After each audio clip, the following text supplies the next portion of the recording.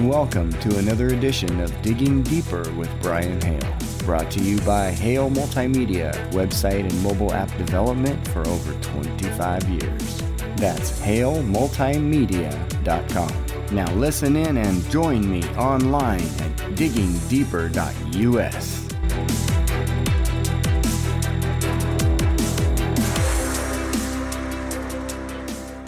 It's time for that COVID-19 A Second Opinion. U.S. Senator Ron Johnson from Wisconsin held a panel discussion on COVID-19 called A Second Opinion. A group of world-renowned doctors and medical experts provided a different perspective on the global pandemic response, the current state of knowledge of early and hospital treatment, vaccine efficacy and safety, what went right, what went wrong, what should we be doing now, and what needs to be addressed long term. We have a series of short clips here from the professionals in attendance, and many of those you may have heard of. Dr. Senator Ron Johnson, Dr. Paul Marik, Dr. Pierre Kory, Dr. Mary Bowden, Dr. Ryan Cole, Dr. Aaron Kheriaty, several different nurses, of course, Attorney Thomas Rentz, Dr. Harvey Risch, Dr. Peter McCullough, and Dr. Robert Malone. They've all dinged in or chimed in on this issue. Here is Dr. Paul Marik on the use of remdesivir in hospitals. If you look at the 4 independent studies, including the large study by the WHO, it shows the opposite effect. Remdesivir increases the risk of death. Let me say that again. Remdesivir increases the risk of death by 3%. It increases your chances of renal failure by 20%. This is a toxic drug.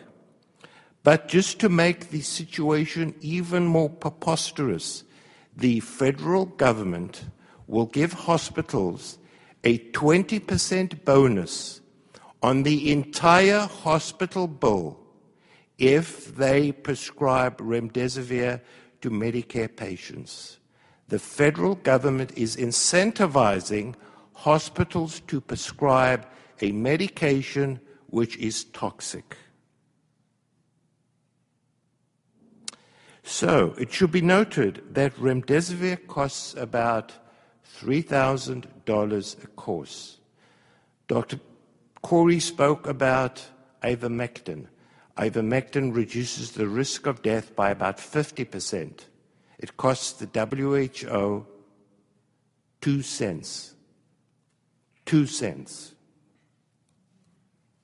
So as regards dexamethasone, this is the wrong drug in the wrong dose for the wrong duration of time.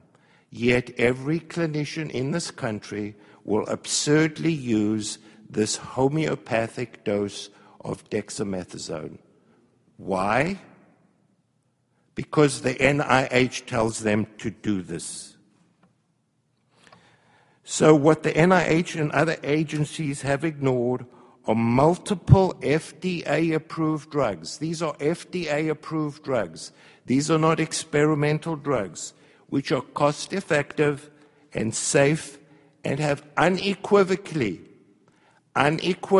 been shown to reduce the death of patients in the ICU and in hospital. Dr. Pierre Kory goes through numerous examples from around the world where early treatment is working, including a massive new study out of Brazil. Brazilian city of Itajaí.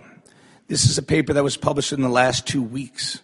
It is one of the most remarkable studies in the history of medicine because it included complete data on 160,000 people in the city of Itajaí, where that health ministry in June of 2020 offered its entire citizens, inhabitants, the opportunity to take ivermectin as a preventative. 113,000 people decided to, and something around 50,000 did not. And when you compared the two groups, even though the group that elected to take it was sicker, older, more overweight, much more disease, they got the disease 50% less. They went to the hospital 68% less, and they died 70% less often. It is a truly remarkable study using immense amounts of data. La Pampas, Argentina, same thing. Early test and treat program showing that the need for ICU or death fell by 50 and 60%. Peru did mass distributions long ago in 2020 until they stopped doing it because the administration changed. But they showed in all of the regions where they did mass distributions, mortality rates and case counts fell. It is a highly effective medicine.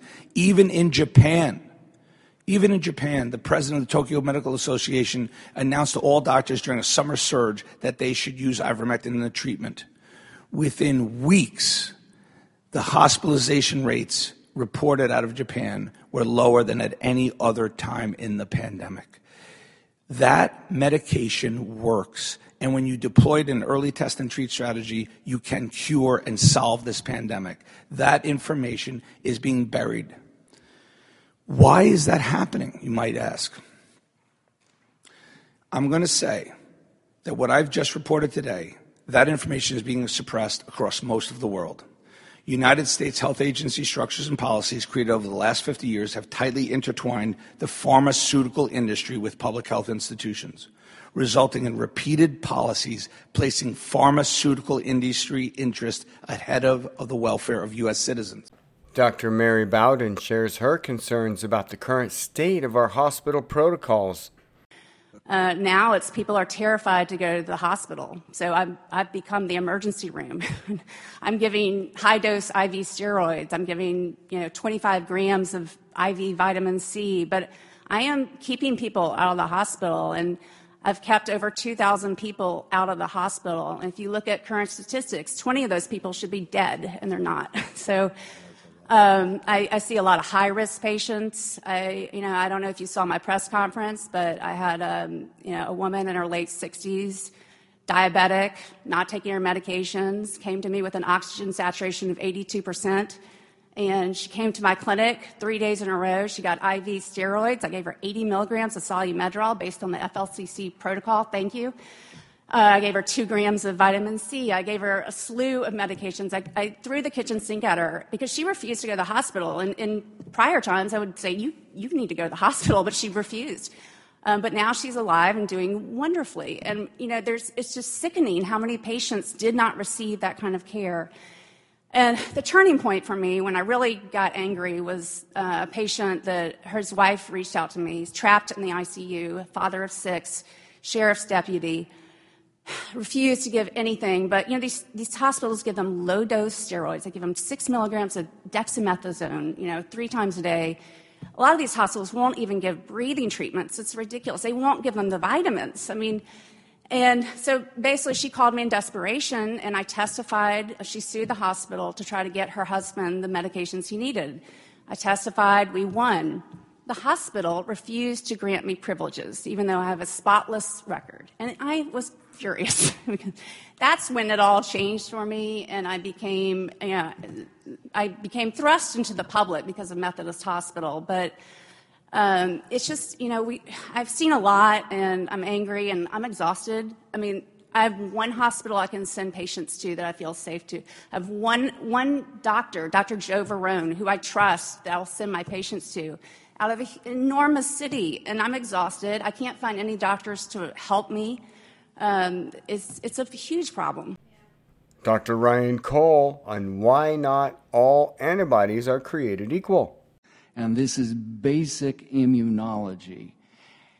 If you get a shot in your arm, you don't have a tendency to, everybody hears about antibodies, but there's a special kind in your tears, your nose, your mouth, called secretory IgA. It's little mops in your tears. If you've had a natural infection, you have high levels of secretory IgA, these little mops in your mucosal membranes, and that mops up virus quickly.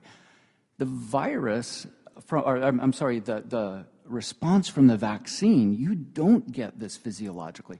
So we are seeing actually the vaccinated carry a high volume of virus because they don't have this secretory IgA. So this false construct from our federal agencies that this is a pandemic and the unvaccinated are spreading is a pathophysiologic lie. The vaccinated are carrying high volumes in their nose, their tears, their mouth of virus because the vaccine does not neutralize in that location of the body where the virus comes in. So this is very important. This is why mandates are absolutely now moot, irrelevant, and out the window, and need to go away worldwide like most of the world has done already. This is the funny uncle. This is not SARS-CoV-2, COVID-19. This is COVID-22 meh. Dr. Cariardi explains why doctors are hesitant to write mask or vaccine exemptions. Went out to all physicians from the medical board saying, any physician in California who writes an inappropriate exemption for masks or other COVID-related measures will have his medical license subjected to investigation and disciplinary action. So for a physician, just to help you to understand, this kind of threat hanging over your head is worse than the threat of getting fired. If I get fired from a particular healthcare organization, I can go to another healthcare organization or go start a private practice. If I lose my medical license, I cannot practice medicine. Okay? That's how serious this is. The letter never defined what might constitute an appropriate or inappropriate mask mandate. So I have no idea if I write a mandate for a kid with a severe anxiety disorder that's worsened by the wearing of a mask. Is that going to subject my medical license to disciplinary action? Physicians in California interpreted the phrase and other COVID-related measures to include vaccines, which had already been rolled out at that point. It has become de facto impossible to get a medical exemption for a COVID vaccine in the state of California. No physician will write them, even when you have someone that has a contraindication listed on the CDC's list of contraindications to COVID vaccines. I have a patient, went to her rheumatologist, specialist in her autoimmune condition. This specialist told this patient, I don't think you should get the COVID vaccines, given your age, your low risk of COVID, and I think there's a good chance that these vaccines, based on the data that we have, could worsen your underlying medical condition. She turned to the same physician immediately afterwards and said, can you write me, therefore, a medical exemption? Because I need one for work. There's a vaccine mandate at work. Same physician that just told her not to take the vaccine or recommended against it said, no, I'm sorry, I can't write you a medical exemption because I'm afraid I might lose my license. Are you telling me that patients who have known life-threatening contraindications to receive a COVID-19 vaccine indeed are not being given exemptions? Attorney Thomas Rentz reveals what multiple DoD whistleblowers have provided on the safety of the vaccines. These numbers are mind-blowing. Please tell me, apparently one of the whistleblowers is brave enough to come forward and give a name, or I would not have allowed you to come. Yes, Senator. So we've got 3 whistleblowers who have given me permission at this point to share their name. Lieutenant Colonel Dr. Teresa Long, DO MPH, Dr. Samuel Sigloff, and Lieutenant Colonel Dr. Peter Chambers, DO and Flight Surgeon. All 3 have given me this data. I have declarations from all 3. This data is under penalty. This is under penalty of perjury. We intend to submit this to the courts. We have substantial data showing that we saw, for example, miscarriages increased by 300% over the 5-year average, almost. We saw almost 300% increase in cancer over the 5-year average. Cancer is not being talked about except for by Dr. Ryan Cole. Thank you, doctor. We saw, this one's amazing, neurological. So neurological issues which would affect our pilots. Over 1,000% increase. 1,000. 10 times. That's 10 times rate, and obviously that 83,000 per year. I'm sorry, 82,000 per year to 863,000 in 1 year. Our soldiers are being experimented on, injured, and sometimes possibly killed. Dr. Corey, thank you so much for your stance on the corruption. That's precisely what it is.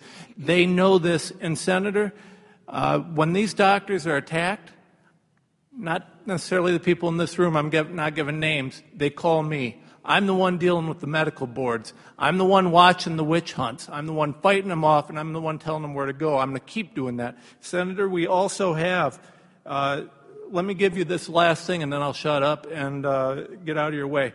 9/28/2021, Project Salus weekly report. Project Salus is a Defense Department initiative where they report and they take all this data that doesn't exist supposedly, and they give it to the CDC. They're watching these vaccines. On that date, and around that date, I have numerous instances where Fauci and that entire crew were saying, it's a crisis of unvaxxed, it's 99% unvaxxed in the hospital. In Project Salus, in the weekly report, the DOD document says specifically 71% of new cases are in the fully vaxxed and 60% of hospitalizations are in the fully vaxxed. This is corruption at the highest level. We need investigations. The Secretary of Defense needs investigated. The CDC needs to be investigated. And thank you so much, Senator, for having the courage to stand against these special interests. Now, Yale epidemiologist Dr. Harvey Risch describes the UK data on immune response post-vaccination. It means they're doing something that's damaging the immune response in a more general way. That was a quote from Dr. Risch. Listen in. Public Health UK has actually published a statement about this in their week 42 weekly report that showed that people who've had COVID and then get vaccinated have lower levels of anti-nucleocapsid antibodies. And this means, and since the vaccines don't address the nucleocapsid antigens, they only address the spike, it means that they're doing something that's damaging the immune response in a more general way than just what they do with the spike. And this is empirical data that Public Health UK has published. So we know that this is happening. It's not a theoretical issue about all of the niceties of laboratory biology and virology of things that could happen. It's a real thing that's been really observed by their testing. And Dr. Peter McCullough compares our U.S. hospitalization data to that from around the world. That the CDC and academic medical centers will say, and they will go to a home base, that they will say that the vaccines are associated with a reduction in hospitalization. And this will come up. The CDC in the last few days said there's 5 more papers showing the vaccines, even with Omicron, are associated with the reduction in hospitalization. But it's only in U.S. hospitals, not in South Africa, not in Germany, not in Denmark, not in the UK, and not in Israel. Americans should be asking the question, why are the vaccines only working against hospitalization, but they don't work against binary occurrence of the respiratory illness or reduced spread? And they don't reduce mortality, but why do they only reduce hospitalization? And by the way, they reduce hospitalization in most studies in the United States by 85%. How does that happen? That is basically academic fraud. And the reason why it is because these hospitalizations are not adjudicated. They're not telling us why the patients are hospitalized. And we've had multiple officials come out and tell us that 40 to 60% of people coming to the hospital who test positive for COVID are not there for COVID. Yeah. So we have a trumped-up set of numbers. And to make matters worse, our CDC has advised consistently that the unvaccinated get lots of testing and the vaccinated actually refrain from testing. So the combination of not adjudicating hospitalizations and this asymmetric testing is creating a fraudulent data scheme in order to make the claim that the vaccinations are associated with reductions in hospitalizations when in fact they're not. And that's the reason why Israel is loaded with fully vaccinated people in the hospital with COVID-19, and so is Germany, and so is the United Kingdom and elsewhere in the United States. Dr. Malone warns of the dangers of mass vaccination with leaky vaccines. He says, if we continue to pursue universal vaccination, the high probability is that we will continue to see is the evolution of escape mutants that are increasingly infectious and may well become more pathogenic. Omicron, we are truly blessed, as I said back before Christmas, that Omicron has such low risk for severe disease and death. However, it's got a warning sign. And it's what Gert has been warning about and what the FDA has acknowledged in the original documents allowing the emergency use authorization, in which they told the pharmaceutical industry that they desired that the pharmaceutical industry would investigate the risks of antibody-dependent enhancement or vaccine-enhanced disease. What Gert has been warning us about, quite stridently, is if we continue to implement this universal vaccination policy rather than the position of the Great Barrington Declaration, which I've supported in multiple op-eds in the Washington Times, among others, if we continue to pursue this universal vaccination strategy in the face of the pandemic, particularly with Omicron now, a much more highly infectious, highly replication-competent virus, what we risk is driving the virus through basic evolution to a state where it may be more pathogenic and more able to elude the immune response. So in sum, I don't wish to scare, we've had enough fear porn, but if we continue to pursue universal vaccination, the high probability is that what we will continue to see is the evolution of additional escape mutants that are increasingly infectious and may well become more pathogenic. This policy of forced universal vaccination is absolutely contrary to all of our understanding about basic viral evolution. We are clearly seeing the development of escape mutants that are resistant to the vaccine. Omicron is not only resistant to the vaccine, but its infectivity seems to be facilitated by the vaccine. And in my opinion, this must stop for the sake of the world.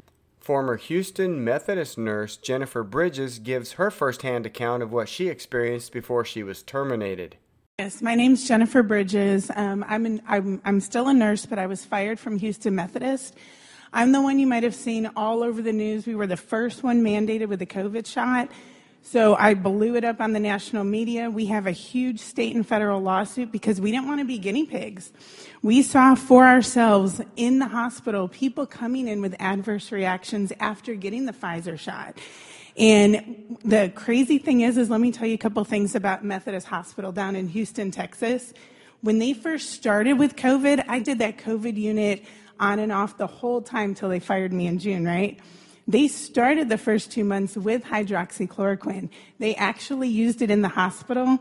Then they cut it back real quick, switched it to remdesivir and all these other expensive drugs. And we're like, why? And we would ask these doctors. No one could give us a reason. They just said, well, the hospital policy changed. But they didn't know why. And you know, most of those doctors in that hospital would not even go in those COVID rooms. There was maybe 2 that would. They would stand outside, make us dress up head to toe, and go in with an iPad. So the only form of communication those doctors would have at Houston Methodist with the COVID patients was through an iPad. So literally we'd go in there, they'd be talking to them, never assess the lungs, never look at them, nothing, go to discharge them. I would come back out and be like, no, have you listened to them? They can't breathe. Like the wheezing's horrible. They had no clue. They weren't even looking at that. And to address I'm like, I got a little emotional back here. I've been there. I've done the whole shebang, right? Even I was the first one at Methodist that they asked to do window visits because when these COVID patients were dying, and they never did this with anybody else dying. Family was not allowed to come in to say goodbye. They couldn't hold their hand. They were left alone in these rooms. I was asked, because I was one of the most compassionate nurses they had there, will you do these window visits? They would escort family into the cafeteria windows. I would go there sweating my butt off for almost an hour and a half, 2 hours, just to put the phone by that loved one's ear so they could say goodbye. I would stay in there as long as I could. And other nurses, they wouldn't want to do it. They'd be like, no, it gets too hot, or I don't have time for that. And the things you would hear were just insane to me. And I'm like, I don't care about, what's going on with me. This is way more important. And I would stay in there with them, listening, to these families say goodbye. They'd even be on the window with another cell phone and go like this so they could say goodbye. And I'll love to talk to you later. I have so much information for you. But I have, right before I got fired, and I tried the right way. I didn't go to the media at first. I actually had a meeting with my CEO and CNO at Methodist in Baytown, David Bernard and Becky Chalupa. They caught me going around with my little petition to say, if people agreed with our stance, not to force us against our will. Somebody told them I was doing that. They called me into this meeting where they sat me down, they threatened me, they told me I had to stop. They could fire me over this because I was soliciting. And I told them, I said, well, what if I went to other hospitals? What do you think they would say? He looked me in the face and he said, I strongly advise you against that. And he even told me 100% compliance was more important than my individual autonomy as a nurse. And that is a huge, huge slap in the face. And then after I got so public, basically other doctors, whistleblowers were coming to me to share information. So I've seen text messages, I've seen emails where Methodist Hospital threatened their doctors. You cannot sign medical exemptions, you cannot talk about, you cannot report adverse reactions to these vaccines. And then if you do, and if somebody was actually brave enough to do that on writing, there were other people higher up to erase those.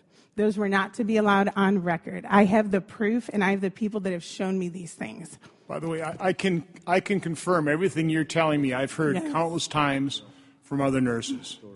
And I just want anybody listening, our healthcare system suffers because you're not in it anymore. And hundreds of people like you are no longer in it because they were fired by these vaccine mandates. Registered nurse Nicole Sirotek shares what she saw on the front lines in New York City. Thank you, Senator, for giving me an uninterrupted opportunity to represent the harm that is coming to the patients in the American hospitals and the lack of early intervention. My name is Nicole Sirotek. I'm a registered nurse. I've been a registered nurse for over a decade. My specialty is critical care, trauma, and flight. Since the start of the COVID pandemic, I've actually been rebranded, I guess you can say, as a leading expert in early intervention strategies executed on a large mass scale using the FLCCC protocol, as well as COVID patient ventilator protective strategies to optimize COVID patients on the ventilators. My story actually begins back in May of 2020. I was one of the original nurses that went to NYC to help with the COVID pandemic because, as we remembered, they needed nurses, and most importantly, they needed ventilators. Well, I was the whole package, a flight nurse that can manage ventilators. And when I arrived there, the gross negligence and the medical, malfeasance that happened in there and the complete medical mismanagement of these patients is what has led us to the situation that we're in right now. The pandemic and the hysteria that was created from poor public health measures and poor execution of appropriate early intervention strategies and the handicapping of medical professionals doing their job has led to where we are right now and into the crisis situation that we are in. I will use several key case studies that will represent larger descriptive statistical information for what I'm going to speak of. But when I was in New York, and what continues to happen today, is that many of them are not dying from COVID. Now, many people don't know about me is that I'm actually a master's prepared biochemist, and I have worked extensively with the HIV virus, tracking genetic mutations. So I feel very comfortable going toe-to-toe with some of these doctors here, although I am not a doctor, I'm just a nurse. But what we saw in these front lines, we knew what was happening. And when we asked for the ibuprofen, they said, no, it was contraindicated. When we asked, why aren't we giving them steroids? Oh, well, it's not. We're just following orders. Following orders has led to the sheer number of deaths that has occurred in these hospitals. I didn't see a single patient died of COVID. I've seen a substantial number of patients die of negligence and medical malfeasance. When I was on the front lines of New York, I'm unfortunately known globally viral as the nurse that was in the break room sobbing, saying that they were murdering my patients. The pharmaceutical companies had gone into those hospitals and decided to practice, I guess you can say, on the minorities, on the disadvantaged, on the marginalized populations that we know that we had no advocates for, because the very agencies that should have been protecting them were closed because we were sheltering in place. Now, while I was there and I saw that the pharmaceutical companies were rolling out remdesivir onto the patients, I tried to get a hold of the IRBs. I tried to get a hold of my appropriate chain of command. I tried CMS. I tried Department of Health. And they rolled out remdesivir onto a substantial number of patients for which we all saw it was killing the patients. And now it's the FDA-approved drug that is continuing to kill patients in the United States. As nurses, we've collected a statistical or descriptive amount of information that you may not get from the doctors, because from where they do quantitative data, we do qualitative data with a humanistic, phenomenological approach in nursing research.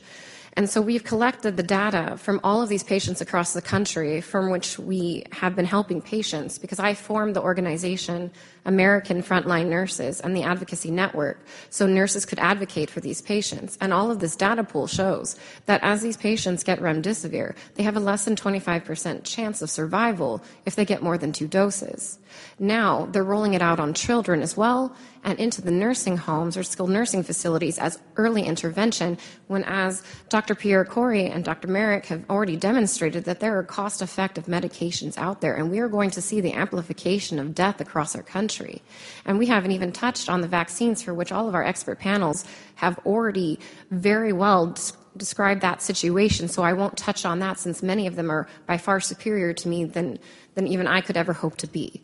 But I can tell you that 2 days ago, I flew out my first 10-year-old with a heart attack, and I had to fight the doctor in the ER because he's like, 10-year-olds don't have heart attacks.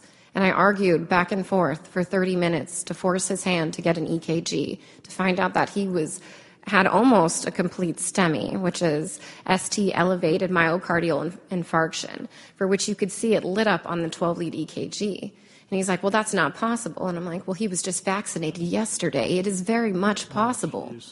At any given time, people are getting a hold of me and the nurse advocates at American Frontline Nurses to help advocate, because as you've seen, there is victim shaming. That it's anxiety, it's this. But in actuality, if they put down that it was a vaccine injury, the physician, the corporation, the hospital, the clinic, they actually won't get reimbursed. So it gets labeled as anxiety or neuropathy or Guillain-Barré syndrome, when in actuality, it's very realistically a vaccine injury. Now, I'm not, even though I founded American Frontline Nurses, I've traveled extensively to South America, India, and South Africa, working in hot zones, stopping the spread of the virus, and working with early intervention. And nowhere in those countries, in developing nations, do I see these issues that we see here in the United States. It's actually, I'm a very proud American citizen. I come from a family of immigrants, and my mother told me that the United States is the best country in the world, though granted I am biased being an American. And our level of healthcare has been deteriorated to substandard third world nation healthcare, whereas I tell people you are better off in South America in a field hospital than you are in level 1 trauma designer hospitals in the United States. As nurses, we are getting reports across the country from our American Frontline Nurses about patients not getting food, patients not getting water. How come a patient hasn't been fed in 9 days? Why do I need to get a court order to force a hospital to feed a person who isn't intubated and who's literally telling you they would like food? Oh, well, you can't take your BiPAP mask off. Well, that's what us nurses are for. We're going to help you take that off, and we're going to help you eat, but we're not allowed to. If they're on a ventilator, they're not getting basic standards of care. I've had patients that haven't been bathed, haven't been fed, haven't been given water, haven't been turned. And if you ask me, this isn't a hospital, this is a concentration camp. That's right. Absolutely it is. Nowhere in the United States do we isolate people for hundreds of hours at a time with no human contact. It's not even allowed in the prisons. You are not allowed to isolate a prisoner for beyond a certain extensive amount of time, because it is horrible for their mental health and is considered inhumane. However, in these hospitals now, we're allowed to isolate patients from their families for days, and you have to say goodbye to them over an iPhone, as Jennifer Bridges has just demonstrated to us, or she has to shuttle people in to see. And personally, I was fired for sneaking a Hispanic family in to say the last rites to their family. And so thank you, Senator Johnson, for giving nurses the opportunity to come and represent our patients, because as you can see, we're not often thought of as leading professionals, though we are the missing link between the doctors and the patients. So thank you so much for this time. Okay.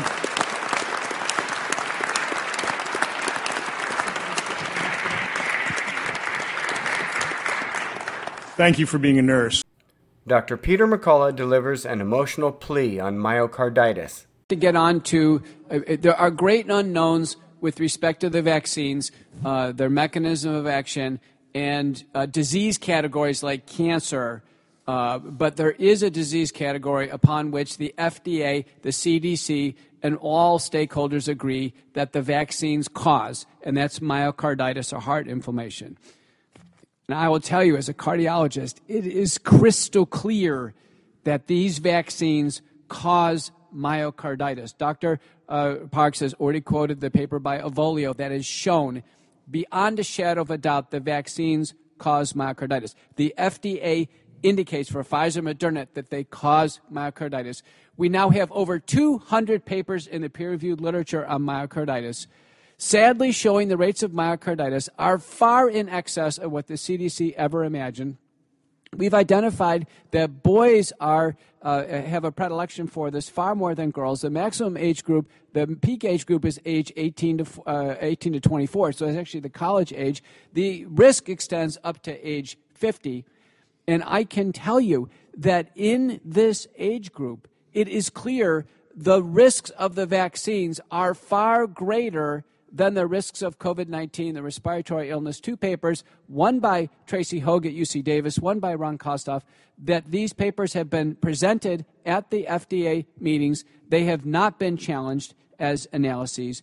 And there are now fatal cases of myocarditis published by Washington University in St. Louis, by Verma, and by Choi from South Korea. More fatal cases accrue. There is the father of a boy here in this room who's died of myocarditis. One death is too many. One. We have 21,000 cases of myocarditis and climbing in the United States that the CDC has verified. One was too many. Under no circumstances, under any circumstances, should a young person ever receive one of these vaccines, let alone ever be pressured to receive a vaccine, let alone ever be mandated to take a vaccine. This is crystal clear. The FDA agrees. There can be no controversy over this. There can be no normalizing of this to say that it's mild or it's transitory. Well, talk about that, because that's what they say, it's mild. Is myocarditis mild? I'm telling you as a specialist, myocarditis is not mild. There are papers by Schauer and by Trong at University of Utah at Salt Lake. When they do MRI on these individuals with suspected myocarditis, 100% are having heart damage. 100%. We have a paper by Teshope and colleagues looking at the outcome of individuals prior to COVID in this age group with myocarditis. 13% will have permanent heart injury. 32% never actually get up to normal. They don't get back to normal. We are seeing unprecedented numbers of athletes dying on the field in Europe. Unprecedented. Of these cardiac arrests, half of them don't come back. We now have a report out of the Heart Group in the UK where actuarial mortality for those under age 15, mortality in the UK is higher than expected. We've been reading and reporting on these points for over a year. Of course, the deep state media has to try to combat it with their own fact check from the Wisconsin State Journal or whatever foreign country that these media companies have employed. But finally, the general public gets to hear what is really happening from real doctors. You just heard it. Now, if you can think for yourself and keep an open mind about what these doctors are saying, and please spread the truth. That's it for Vaccine War Headlines, Volume 13.